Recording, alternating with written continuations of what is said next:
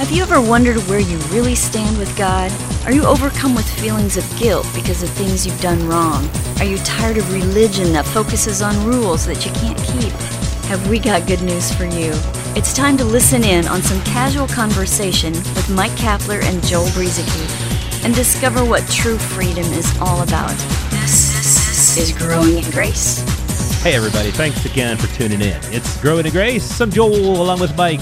We do this thing every single week. For the most part, we try to get together and chat about God's grace, His love, and all the good things that we have coming from God. And obviously, one of the best things that God has ever done for us is giving us His Son, Jesus Christ, to die for us. While we were still sinners, Christ died for us. And that is all because God so loved us. God so loved the world that He gave His Son, and it's all for us. I think the church has a good understanding of that. Christ died for us. God sent His Son for us. But sometimes, as we've been talking about the last few weeks here on the podcast, I think sometimes, Cap, that people get some things confused when it comes to the Old Covenant versus the New Covenant. And so we've tried to kind of lay a foundation in the last couple of weeks about how the Old Covenant ended and this New Covenant has now begun, and it's completely different from the Old. Something that you had left off saying last week, there is this blessed assurance that we have in Christ. You were talking about how people will sing this song, Blessed Assurance, Jesus is mine, but then they'll go about their daily lives and they don't feel so assured. They don't feel so secure because of this mixture of the two covenants. All right, so Joel, we will make it our goal. We'll make it our goal, Joel, to get to Hebrews 7:22 at the very least, because that's where the assurance, the guarantee of Jesus Christ. But let's jump back some verses before we get to Hebrews 7:22.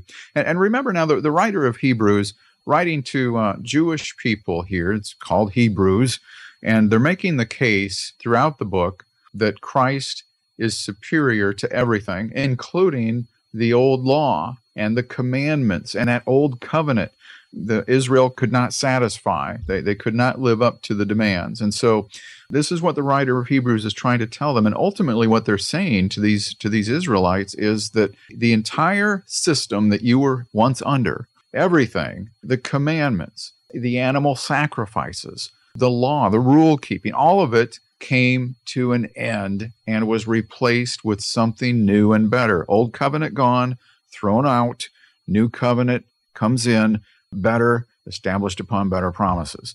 And you can imagine, because we take this stuff for granted. We just do. And that's natural. I mean, this happened a long time ago, and we weren't really a part of this culture, you and I, non-Israelites and people living many years later.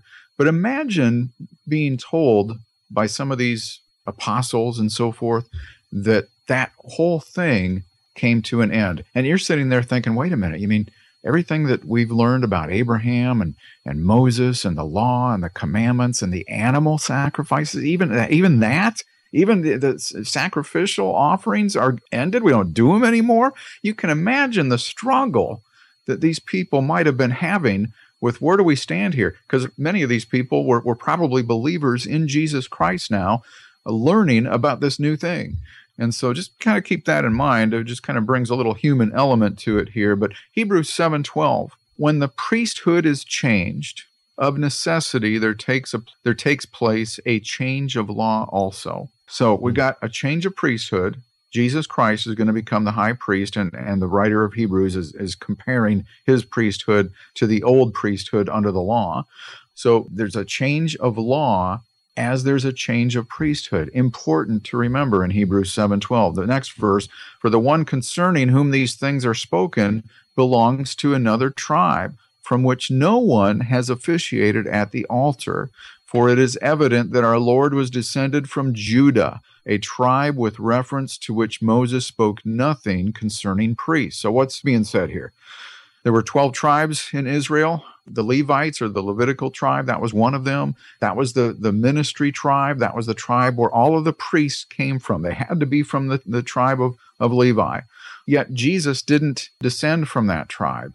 He came from Judah. And so this is what the writer is saying is a different priesthood, a different law. Because if the same law, or at least certain portions of that old covenant law, were still in effect, then Jesus could not be considered a legitimate high priest. That's why the law had to come to an end. So there was this change of the law, and that throws so many people off. A change of the law? What in the world is he talking about? Oh, and just to clarify something too, we talk about how the Levites were the priests. Well, also in verse 11 there in chapter 7, it talks about Aaron. The Levites came from Aaron.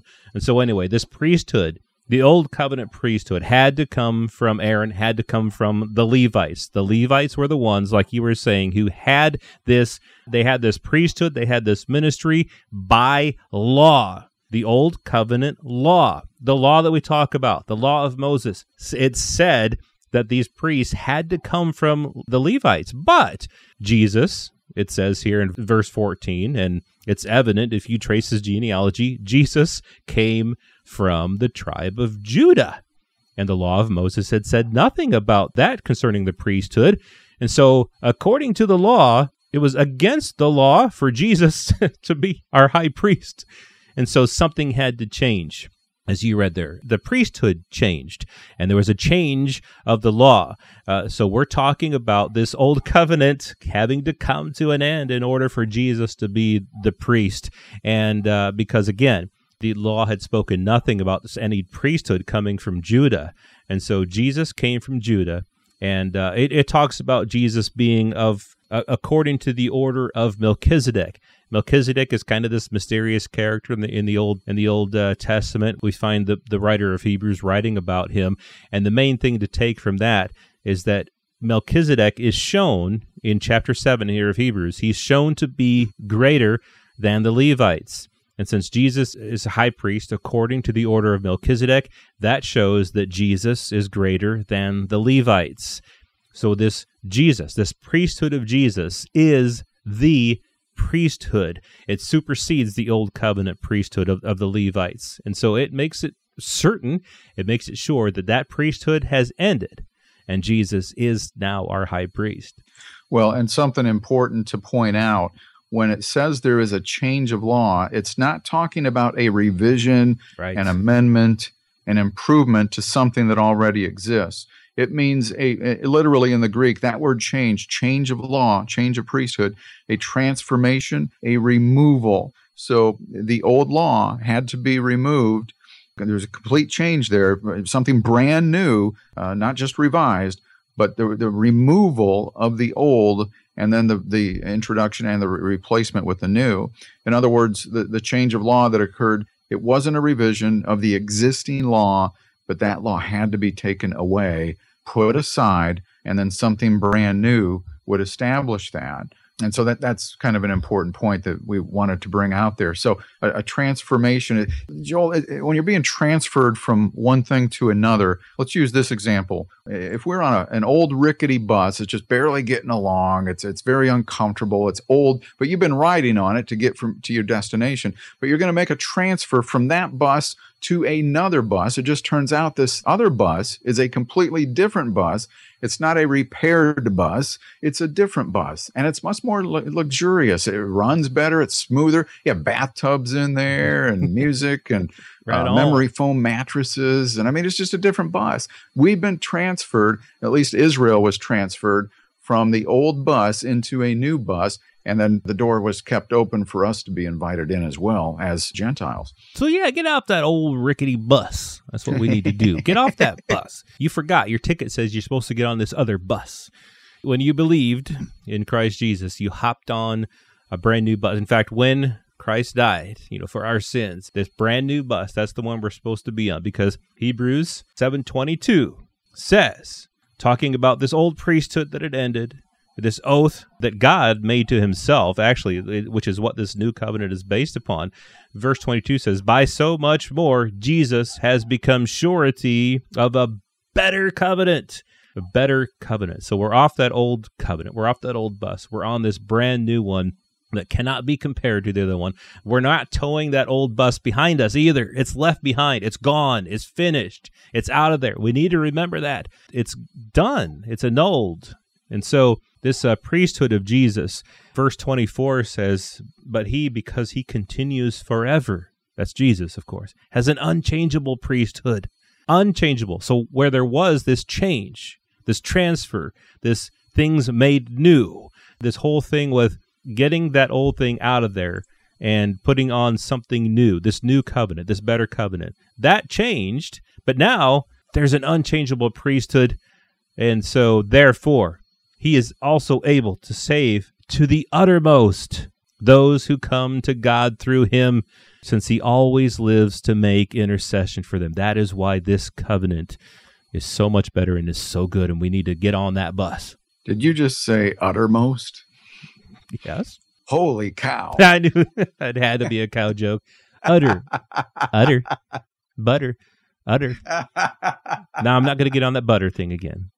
Oh, and did you catch, we saw in Hebrews 7:22 where Jesus is the guarantee. He's the assurance. And before that, I don't know if we skimmed past this or if it was read and we just skimmed over it. But the law, there is the setting aside of a former commandment because of what? Because of its weakness and uselessness. That's for the sacrilege. Law made nothing perfect. Inasmuch it didn't come, this new covenant, it was not without an oath. The priests were sworn in by the law. Jesus was sworn in as high priest by an oath or a promise.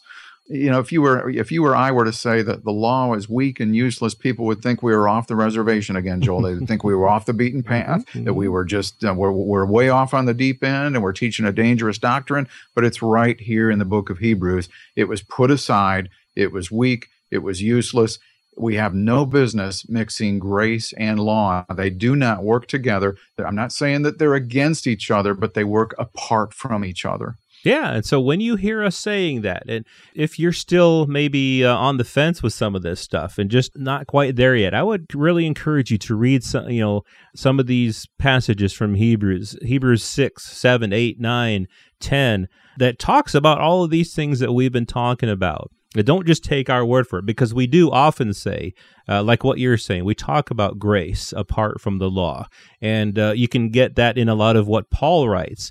But we're not just saying that as something that we've come up with in our heads. Well, it's grace apart from law. But you can see it written out here with a lot of detail in the book of Hebrews. So we're looking at this new covenant, this better covenant, and coming up next week and in the weeks to come, we'll spend more time talking about how it's better, how it's superior. Next week, contrasting the priesthood of men, the Levite priesthood, these priests who died and they had to be replaced over and over again.